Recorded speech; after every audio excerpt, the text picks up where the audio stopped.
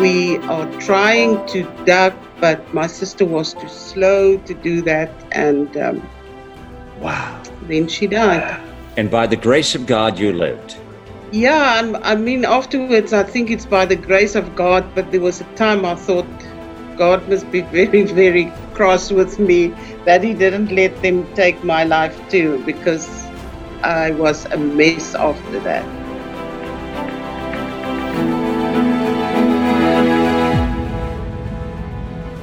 Knowing when to break through the boundaries of average to question the unquestionable is the sign of greatness. It's those moments when you get to the absurd stage that things truly get interesting. Well, the world is in need of a new generation of leaders who have the courage to break through the boundaries and question everything around them. Well, society is yearning for bold and enthusiastic women and men to provide the necessary leadership that will be required for the next leap forward. The journey to get to the brink can be unpredictable, but knowing you're at the brink, pure genius, my friends. Today, we are on the brink of greatness. You didn't expect it. It came out of nowhere, and it completely changes your life. It changes your thinking as well. It changes how you deal with things. It changes just your whole persona. And you know, the other secret thing I think about these kinds of moments in life is you can never go back to where you were before that incident happened. In other words, that incident, that moment, it all changed. And it changes forever. It never really goes back. I'd like you to meet our brink thinker today, Ria Peters. Ria Peters is out of Jeffrey Bay's South Africa. And the work she is doing out in South Africa is amazing, and it's connected, by the way, to another brink thinker who was on some time ago with us, an incredible man. We'll touch on him today as well, Greg Busick. Ria, you had one of those traumatic moments in your life, and the story early on is profound in the way that your sister was murdered right in front of you. Yeah, it happened in Johannesburg, South Africa, in a situation that was a carjacking. What was your life like the day before this happened? Well, I was retired. I moved to the sea. I was going to have this wonderful life, sitting on the beach, looking at the people, enjoying myself, do some traveling. And then I visited my sister in Johannesburg. We went to a friend and we were carjacked. And they shot my sister next to me and she died. And for some reason, I stayed alive. And that was I don't think there's something worse than that can happen to you. Yeah. When they killed somebody next to you and you survive. It's a major surviving skill, guilt. I'm not skill, guilt. This whole thing, you wonder why didn't they kill you? It would be much easier, but my whole life changed in that minute. I lost my feel of safety. I lost my sister. Mm-hmm. I lost everything. Yeah. It was just terrible. On that particular day in Johannesburg, you and your sister, so you're traveling in the car, and were you stopped at an intersection or a road? Were you stopped when this happened? No, we stopped in front of an apartment of the friend that we were going to visit. It was in a cul-de-sac. And all of a sudden, there was a car behind us and next to us, and they started to shoot. So let me ask you: there was more than one car. There was more than one car. Yes, there was one that blocked the entrance to the cul-de-sac, and then there was the one with 3 guys in it shoot at us. I think they were looking for the car. They wanted to use the car because when they after they shot my sister and they opened the door to pull her out, because they shot her in her head, there was a lot of blood. And the one guy said something to the other guy that was trying to pull me out of the car, and then they just sped off. I think because of all the blood in the car, they just thought, well, we can't use this car. I'm not sure, but usually they're after the cars. So you're in front of your friend's home, you have the carjacking, and now these people kill your sister to get the car, and now the car has too much blood in it. They leave the car, and your dead sister there with you. That's correct. Rhea, did they pull you out of the car, or did you leave the car yourself when it happened? No, I couldn't get out of the car because the car had the anti-carjacking system, and I couldn't get the door open. But they broke the window when they shoot my sister, and they were on their way to shoot the window on my side when the other guy said to him something, and they just left. And I had to struggle to get out of the car to get some help. So in other words, when they left, you were still in the car? Yes. I see, which is probably why you lived then. I honestly, I don't know. There was times that I thought, man, if they killed me too, it would be much better. I know. Yeah, I understand. Why do you think they left you there alive? And no idea, huh? I don't know. Do you think they intended to kill your sister, or was it the accident of the moment? You know how sometimes when a crime goes forward, you see, and sometimes it's not entirely intended, but things get out of hand. Was it one of those situations, or do you think they really? I think they intend to get us out of the car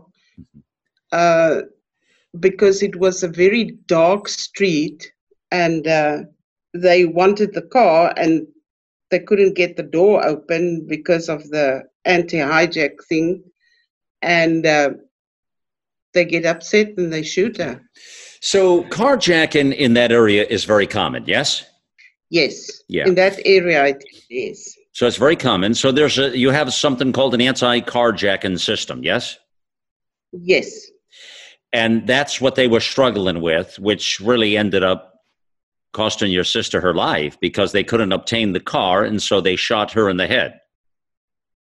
Yes. That's actually what I think what happened. Mm-hmm. And usually when you get out of the car, they rape the woman before they sped off to the car. We were spared that part of the thing. And this is a normal, so you're saying in a normal circumstances, they take your car carjacked, and then they rape the women when that happens. Yeah. And this is an everyday occurrence there. Yeah, it's usually how it happens. With that said, Rhea, and I want to talk about that a moment, with women, do a lot of women drive in this area in Johannesburg? Yes, they do, because there's a lot of women that say they're not going to live in fear. Right. And they just drive, but they will not stop at a stop street or a robot or a traffic light or whatever. They just drive when it's nighttime. So they have to drive through stop signs and red lights, and they can't stop, obviously, right? The automobile. Yeah. Yeah. Yeah, because they're scared of a carjacking. There's no way to stop this. This is just a fact of life there. There's no way to stop this, right? Well, the police try to stop them, but I mean, you don't know where they're going to strike next. It's just somebody said, you're going to be carjacked. You just don't know when. In other words, that's the feeling there, that everybody believes that it's just a matter of time before it will happen to you? Yeah. But that is in Johannesburg. It's not throughout the country, but that's what it is like there. How far do you live now away from that area? How close are you to it? Oh, I'm about 12 hours drive from there. Oh, a long ways. Yeah. long ways. So you never lived in that Yeah. area then, no? No, I never did. So you were visiting then. You were visiting, right? Yes. Yeah. Yes, that's correct. I see. And did your sister live in that area? Yes, she worked there, I see. and she lived there. So you were visiting your sister who worked and lived there. And wow, I just, it is profound to hear this from you, Ria. I mean, nobody should have to go through such a horrific situation, a crime like this. And No, you're right. I mean, and yet you're saying to me, which is hard for me to comprehend, quite frankly, but you're saying to me it's a way of life in Johannesburg. And this happens and the women are sexually abused and the cars are stolen and they are just really tortured through all of it. And I saw them shooting. It was like slow motion that I see the bullet coming, and we are trying to duck, but my sister was too slow to do that, and Wow. then she died. And by the grace of God, you lived. Yeah, I mean, afterwards, I think it's by the grace of God, but there was a time I thought God must be very, very cross with me that he didn't let them take my life too, because I was a mess after that. You were a mess. Yeah, your life was devastated. I mean, your sister. How many in your family? How many siblings in your family? We were 6. 6. Okay. We are 6. Yeah. And there's now 5 left. Right. And now you were you at that time living back in Jeffreys Bay as well? Yes, I lived in Jeffreys Bay. Okay. After I retired, I moved there. Yeah. Yeah, because you retired. You retired by the sea, you said, yes. Right? Yes. Right. Okay. All right. I retired. I mean, it's amazing. I mean, it truly is an amazing story. And when I started talking, Ria, up front, and I said that there's something that can happen in your life that is so dramatic that your life will never be the same again. Boy, wow, was that a moment for you, or was it not a moment? Huh?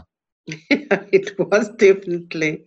I mean, I didn't realize it was to this pain, to this level. I mean, I'm discovering the story as everybody is. And I just want to tell you, my heart goes out to you, love. And it is really, really sad that this happens today. And yet it happens in many areas. And it's just pure evil, Ria, pure evil.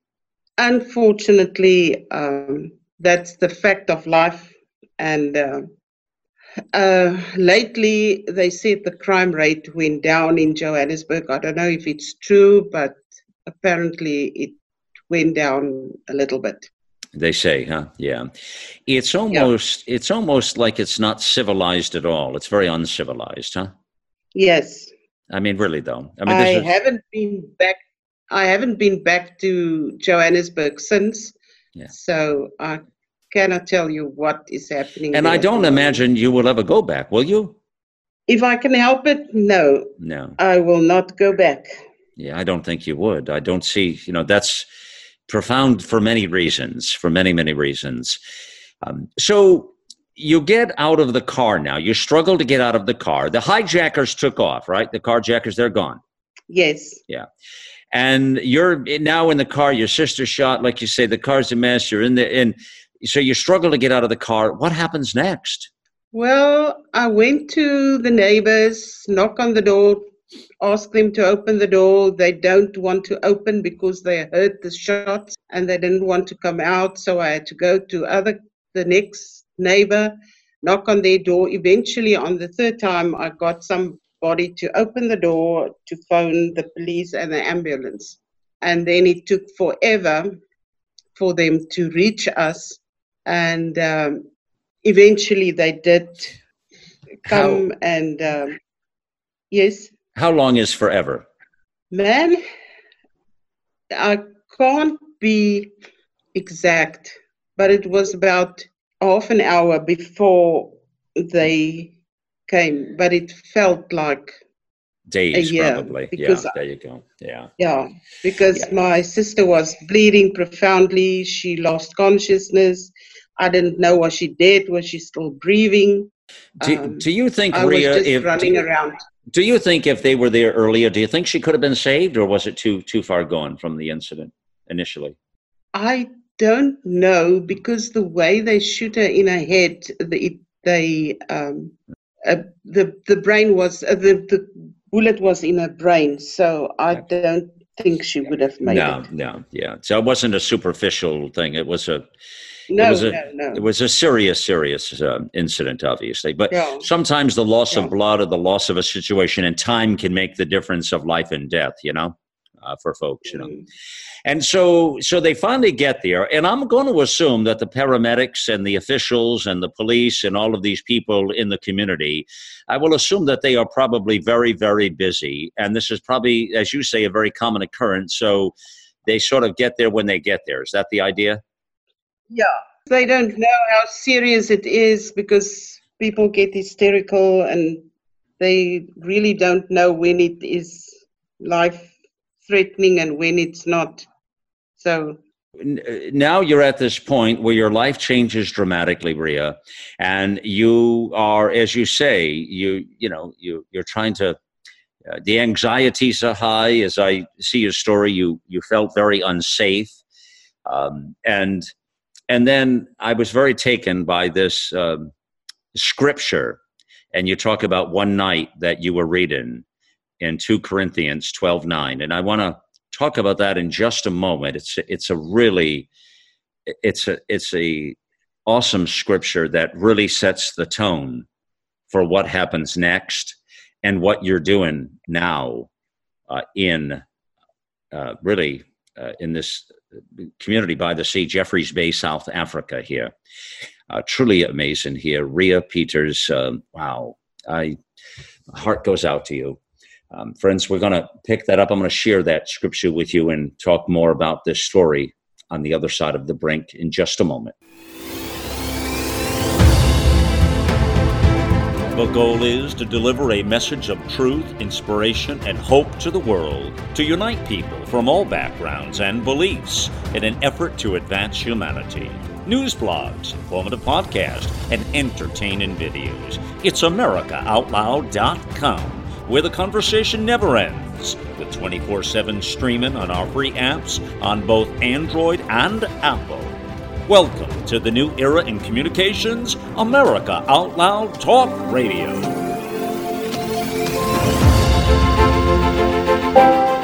Friends, it's Malcolm Out Loud on the brink of greatness, and with Kevin Williams, we're talking to Ria Peters. And when we initially said she was a brink thinker, and you hear the story in the first part of this story, and as every story, to explain to you folks, I don't know every story when we come into these. I look at them just moments before I hit the mic, and I do that intentionally in many cases because I want the spontaneity of the conversation to be real, and I want to discover the story as you discover it with our brink thinker.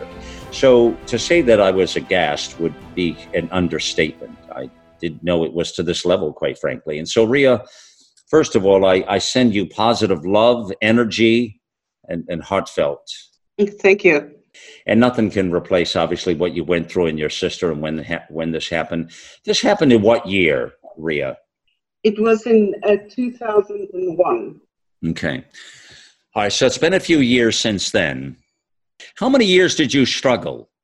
About 2 years that I struggled.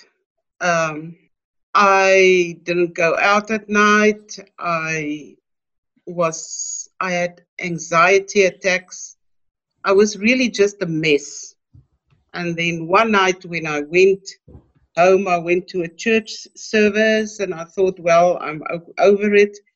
And when I got out of my car in front of my house, I just got this terrible attack. I couldn't get in the house. I had to phone people to come and help me. I was hysteric. It was terrible. And when I got into the house, I said, God, please, I can't live like this anymore.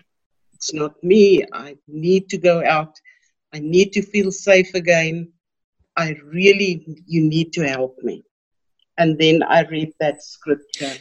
Let me ask you before we read that scripture, had you talked to God before then? I did, but I basically said, God, keep me safe. God, help me. God said, but that night I said, I can't live like this anymore. Right. He really need to do something now, because honestly, it's not worth living that way. To be always behind closed doors, closed windows, never going out. It was terrible. And then on top of it, the guilt of that I survived and my sister died. Well, the guilt would be tremendous. I mean, yeah, the guilt is heavy. Yeah. I mean, that's a burden you carry in life now, always. I want to ask you a very difficult question, please.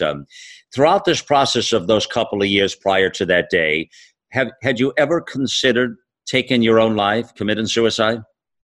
No, never. Okay. All right. So you knew you had to fight through it then, right?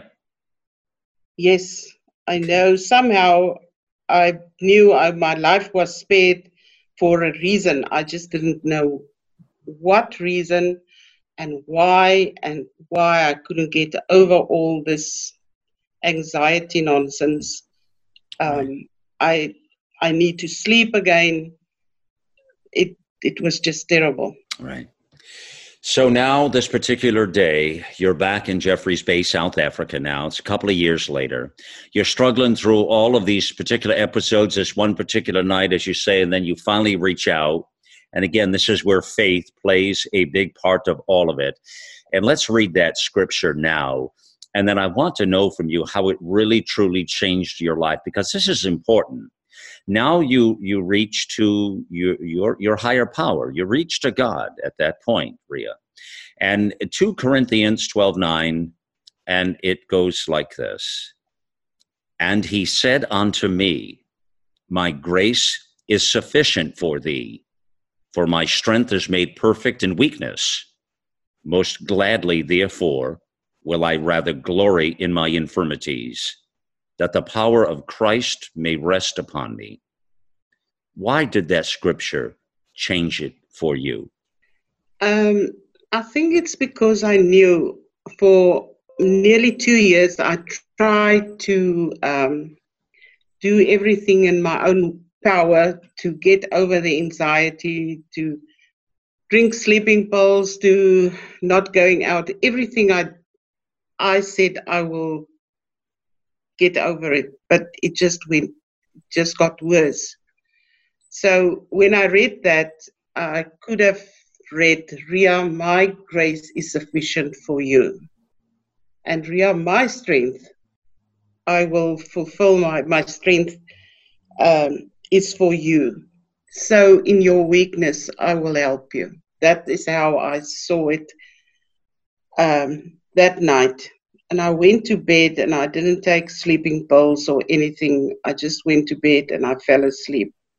The next morning, I knew that God is going to help me to get over it. Still not knowing what I'm going to do, but I just know that God will see me through this whole episode. And how did you begin? Now I see that. I mean, I understand this next morning.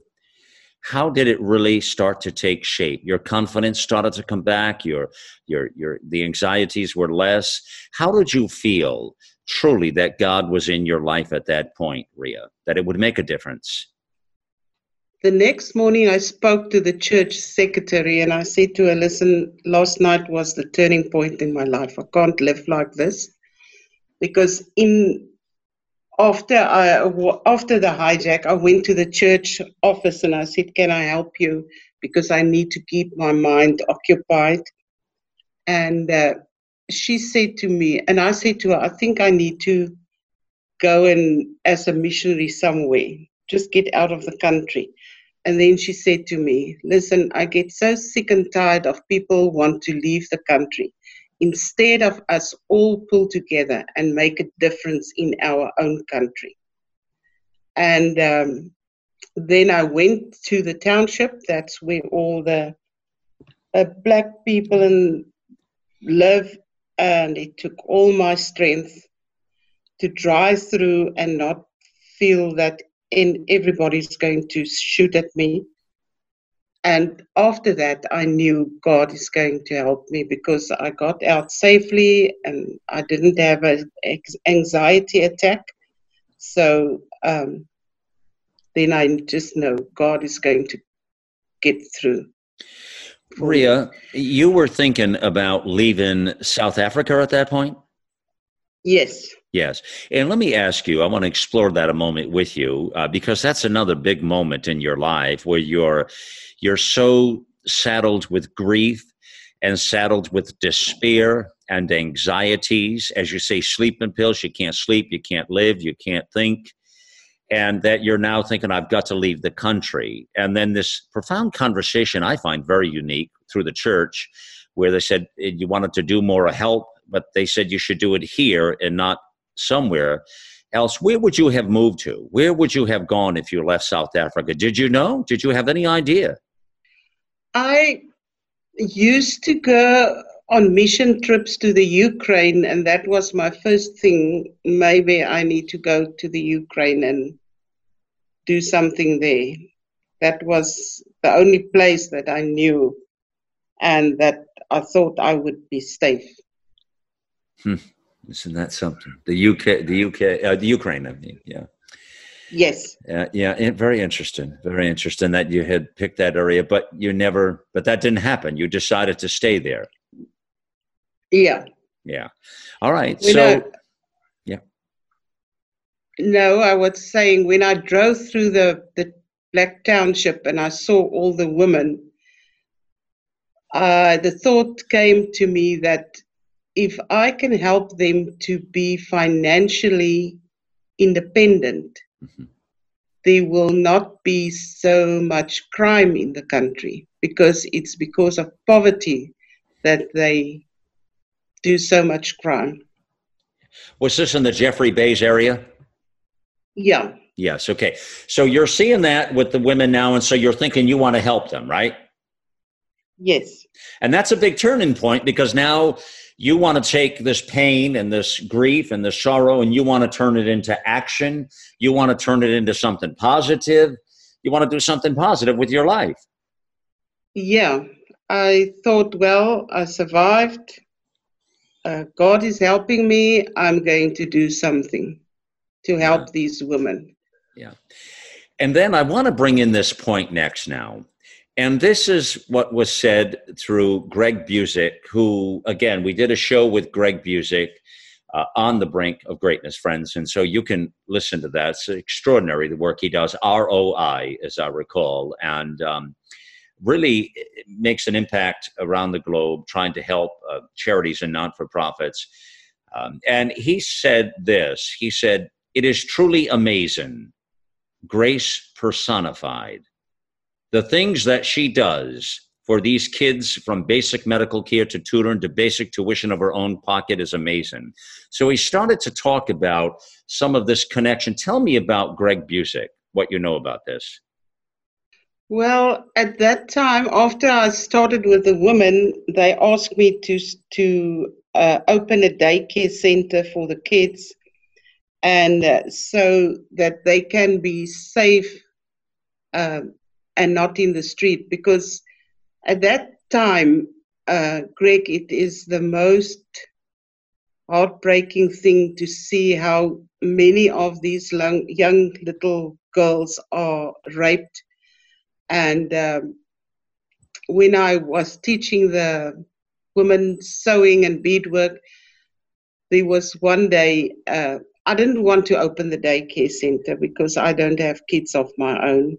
And I said, I don't know anything about kids. And then a girl, 12-year-old girl, entered the sewing class and she was pregnant. She was 7 months pregnant. And it broke my heart. And I thought, this is now, I really need to do something about that. And that's how I started to take care of kids. Yeah. And I didn't have any money. I used my own money. I opened the daycare center. I give them sandwiches for lunch, and look at them, keep them medically. And then there was a lady from America, Lindsay Tarquinio. She came on a missions trip to South Africa. She met the kids. She fell in love with them. And she said to me she's going to do some fundraising in the States and send me the money so that I can take better care of them. And through her, I met Greg. And he came out, he saw what we were doing, and they helped me to, because at that time we had 120 kids and not enough space. And ROI helped me to build extra 8 classes for the kids. And since then, we've got a very close relationship with them. They also helped me to sponsor kids to go to a private high school, because our education level is very bad in South Africa. I'm sorry to say it, but it is terrible. You talk about the education? The education system, yes. Yeah. I want to also circle back to what you said a moment ago, in Jeffrey Bay's area, in South Africa, even in that area, the 12-year-old young girl who was pregnant, as you say, and it broke your heart. And it breaks my heart as well to hear that. And I need to ask you, how common is that there, that a 12-year-old would be pregnant? Is that very rare, or is it more common? There is a few that I know of, but it's not very common. But unfortunately, there are kids, 13, 14, that are pregnant and have babies. It is just the men just rape whoever they get hold of, so they don't actually care. Yeah. Ria, you never had children, you said, correct? No. You never had children, yeah. That was by choice, no. I assume, by choice? You didn't want to? No, I never got married. Okay. All right. So you never got married. Well, that's fair. That's fair. And so you would get married to have children. You've never been married? No. No. And I want to ask you, if I may, please, and hopefully, how old are you now? I'm 68. And I asked that because you've mentioned retired a couple of times, and you mentioned retired even back in 2001. And so I'm thinking I can't really tell how old you are because you sound terrific. So I don't know if you're, 40 or 80, but that makes sense. Really. No, I'm 68. Okay, 68, perfect. Well, you're a young 68. I will say that, young lady. So, and I want to ask you something. I want to talk a moment in a serious way to you here. I have the sense this happens so more often around the world than I would like to admit. I've seen it in other countries. We've talked to other women on the brink of greatness from other countries, in South America, in Mexico, Central America, who've also had the problem of being raped, like a lot of them. Like epidemic, you see, and you think about the culture and the culture. I just want to touch a moment here, and I want to, again, being honest with you. And if you asked the question, have you ever been raped? No. I don't know how you've been able to avoid it, but the problem I wonder is why, and why are men? Why are they such savages, as you just said a moment ago, that they don't care who they rape or what it is or how old or who, but they just do whatever? Why is that, Ria? Do you have any idea why they are that way? I have my own theory. I don't know if it's true, but there's a lot of fishermen in Jeffreys Bay. They go on to the sea for 3 weeks, then they come back, and then they are looking for women as soon as they get off that boat. And then there's also a lot of men that work on other places, and when they get home, They just looking for women, and if they can't find women, they just using little girls. There isn't in the community where I live, where I work, there's not a great sense of family. Usually it's single mothers, and they've got boyfriends, and the boyfriends abuse the little girls. I am trying to get the families to stay together and have a sense of family, but it's not very common in the place where I work. Ria, it's I'm so always moved by these stories, but yours, it moves me very much. I can see where Greg would find you grace personified and why he would do everything he could. I understand this. I truly do. I would do the same thing in that situation as Greg did. I totally understand it. And you know, and you're doing something about it. I mean, you're an amazing woman, and just you're what again, to celebrate you and your life is truly a blessing for all, and to see what you've gone through, but the gift that you give back to so many, and the passion, and that you care the way you care for another fellow human being is a gift. And it's why I say you are what I call a brink thinker. And it's somebody who they defy the odds. They defy the odds, Ria. And they, no matter what life throws at them, they take it to another level. And my love, you have absolutely done that. You are to be celebrated and applauded in all ways. I mean, truly, truly, truly. And I think as I talk to you folks out there now, it really moves me to see how these things go on in the world. And it's hard for civilized people that are respectful of another human being, how one could do such a thing. As Ria, you say they're out on boats or there's no excuse for this sort of animalistic behavior and the hostilities and the evilness that comes out of such creatures. I mean, it's entirely uncivilized on so many levels. All for what, to destroy lives for their moments of pleasure of some sort. And what kind of pleasure would that possibly be when you savagely rape a young girl? I mean, that is sick beyond sick. But the story now has, and I just say that because it just documents really, you can't hide the truth, Ria. You understand that? Yes. The truth is the truth, right? I mean, the facts are facts. I mean, we can't lie about things. We can't hide the truth. We got to face the truth, Ria. Truth, yeah. And we have to know there's more out there, and we've got to be able to do it. And as you say, and you pull in from the faith of God, and you're able to do so much more in that power. So, all right. So now with what you're doing with Greg's story, and I have such a compassion now to hear this story and know what Greg has done here is truly, talk about, ROI in action. I mean, that's the work he's doing now. To see it in just real living color in this way is really a gift, a blessing. And to know that he's been on the brink with us and we've talked about amazing stories.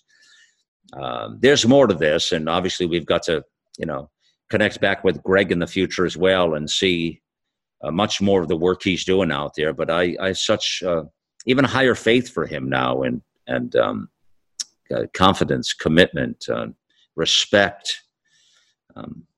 Friends, we'll pause on the brink here a moment. Ria Peters, South Africa, Jeffrey Bays, and the story and the Family Support Center now that she has created, which almost sounds like it blossomed. So I don't know how quick it was blossoming. Let's find that out in just a moment. But it sounds like it is really doing tremendous work with this generation now. More on the brink in just a moment here. going to ask you to go to thewoundedblue.org. That's www.thewoundedblue.org. That is the website for the organization that is the National Association for Injured and Disabled Police Officers. It is a support organization for these men and women who have given so much in the line of duty. We desperately need your help to raise money to get this movement going. And if you are a GoFundMe-er, go to GoFundMe, look up The Wounded Blue, and you can give there as well. But check it out, please, and also check out our film, The Wounded Blue, on Amazon.com. Ria, the name of the center. Tell us the name of the center, please. Itemba means hope. It's a Xhosa word, and it actually, if you translate it into English, it's the Hope's Family Support Center. I love it. Itemba Family Support Center. Hope. Yeah. Hope. Yes. Hope Family. Itemba Family Support Center. Beautiful, beautiful, beautiful. And in Jeffrey Bays, South Africa. So how, the way you speed that story moments ago when you were talking about, I was stunned, by the way, when you're talking about the numbers. The only thing I know, you went from helping that one girl and that with the 12-year-old who was pregnant, who moved you in such a way where you knew you had to do more, to all of a sudden hundreds of people. Tell us more of that story, as I'm looking at your website right now. And tell us more of that story, please. Well, when I decided to open a daycare center, I said, I'll take 22 kids. Please don't ask me why I said 22. Honestly, I don't know. I just said, I'll take 22 kids and then I will look after them.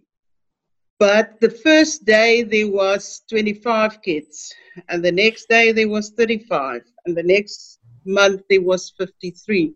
But at that time I had to employ people to help me with the kids, and it grew over a period of 10 years that today we have 173 kids in the mornings. Wow.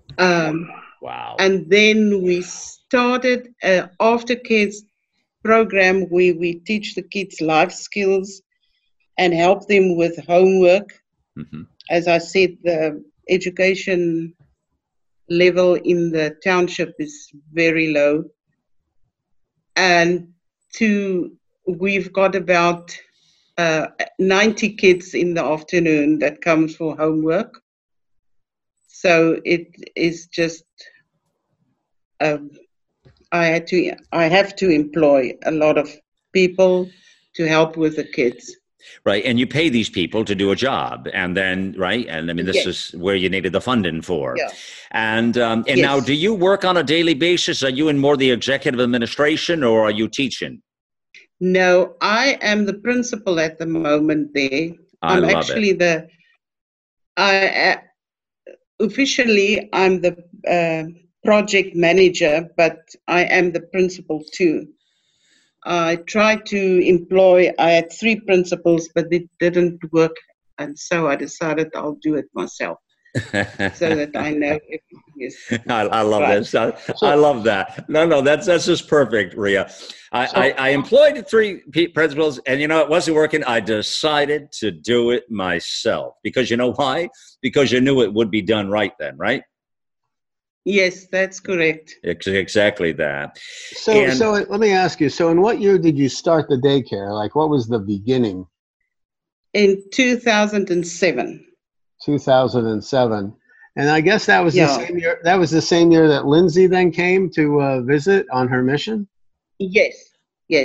And why was she coming there? I mean, I know it was a mission, but was she alone? Yeah, no, she came with a friend. I don't know if she would like me to say that, but actually a guy from our church met her on a mission trip to Zambia, and he was head over heels in love with her, and he actually brought her over but at that time she already met her husband, And when she came here, she told him, sorry, it's not going to work.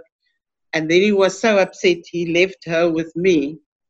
And I had this totally two strange people that I had to take care of. But isn't that interesting though, that he met her, brought her to you, and she was part of, I guess, the reason, you're funded. So it's kind of like God brought you both together. Yeah, I honestly believe God did bring us together, because she's an amazing woman. I can tell you that. Yeah. Well, fate plays a big part of these things, and the timing in life. Timing is everything in life. Timing. I mean, there are times we're in the right place at the right time or the wrong place at the wrong time, and we never really know why, but it happens. And it does happen this way. But it is right how this story started to speed up, Kevin, the way you mentioned that as well. It really did go fast. And now I think now I just see you now, though. I just focus on you as the principal now of this family support center.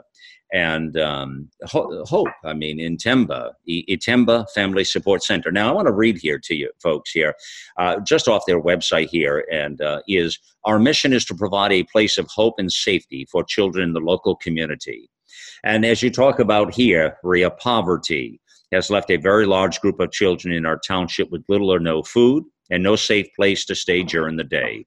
Again, you talk about safety, you talk about education, you talk about, so it's economics, so it's jobs, it's education, it's all the things that will help correct society a little bit. So you're trying to bring more civility and correction back to society, and that will hopefully lower the crime rate down to where it's not a problem, right? So people can live happy lives.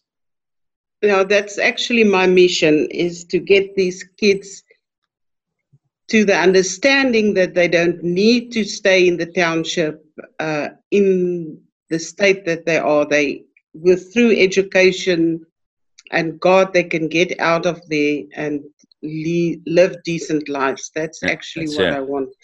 Well, and I say here, your quote says, I realize that we cannot help everyone, but we can make a meaningful difference in the lives of a few children. While I am able to help, I will do my utmost best. You're, as you say here, you're offering every resource that a child might need to reach their full potential, including a sponsorship program to better education for academic achievers. One of the things I enjoy seeing here is your message of get involved. And it speaks to me basically, and I love Get Involved because it is my sign off and it's my message I use, Rhea. I call it Get Involved, Get Loud. Okay. Is mine at Malcolm Out Loud and America Out Loud, and we're run, but Get Involved, Get Loud, you see, and that's what you see. So if you go to Get Involved on this site here, and this will be under Brink Charities, friends, on the brinkofgreatness.com. And the websites will all be, if you're listening to this on Talk Radio, I'll give you the website now so you can get there, but it will all be in the post when it does go to the front page of the platforms. It is very simply ITHEM as in Mary, B as in boy, AF as in Frank, SC.org. And that would be the website. All the links will be on the sites, but I wanted to give it to you one time at least, so you had that if you want to check it out. And there are various information points here on the Get Involved. She's got the volunteer piece as a teacher or teacher aide. She's got even the account numbers of Bank of America and the bank in South Africa and the various components and pieces that are needed to help the children. And this is your ultimate goal, though, and this is what you're doing, though, is managing all this, Rhea. Yes, yeah. I'm trying to manage it, and my first boy that was with us since he was 6 years old, when he graduated in high school and he got a decent job, and he came to my office and I said, I just want to say to you, thank you for seeing something in me that I didn't see in myself, because otherwise I would have been with my friends in the streets using drugs, but you gave me a decent life. And I thought, well, all the struggles and everything was worthwhile. That's your payback right there, isn't it? That's the gift. Yeah. That's the gift. That's There the gift. is Yeah. a few things that I can tell you, but that will take ages. But you, in Where other words, you're I saying you have a lot of stories. You're saying a lot of stories. yes, Yeah. yes, And so people are finding hope and promise, and that's the gift. I mean, you feel good when that happens, right? yes. That's the When whole I thing. made a difference in one life, I feel it's worthwhile. Well, I'm looking at And a then I photo. feel that, Looking at a photograph of you right now on the website. I'm looking at the board members by chance, and I see the picture of you, Rhea, very much there, and Willie and Thelma and Annalise, all the board members you have there. Lindsay, as you were just talking about, Lindsay, and they're all on the site as well. And the staff itself. It's interesting to see some of this now, to see who the players are. You have a vice principal and your cook. I like this here. So all the services you're offering, right? The staff and the teachers and all these amazing women. I would imagine this has become like one big family, is it? it does. Yeah. It is a one big family. You can see that. It looks like one big family of people that are doing everything they can to help out and provide a better, and it's all here. I like the website, by the way, because it provides some really good direction here. You have the partners here as well, and the partners are different folks that are like sponsors or partners, I guess, right, with you, I assume. Yes. Yeah, and then you have after school care as well, and education sponsorships, and so Yeah. it's really become a full program then, huh, Rhea? Yes. It's a big job at the moment. Yeah. Talk to me about the future, please. What happens next? What do you want to do? Where do you want to go? Are you there where you want to be, or what? Where do we go now? What happens? I still have a dream to open a center for the teenagers where they can go during the weekends, do basketball or whatever to keep them off the streets and out of the shebeens. That's a place where they sell alcohol in the township, and where they can feel that they're worth something.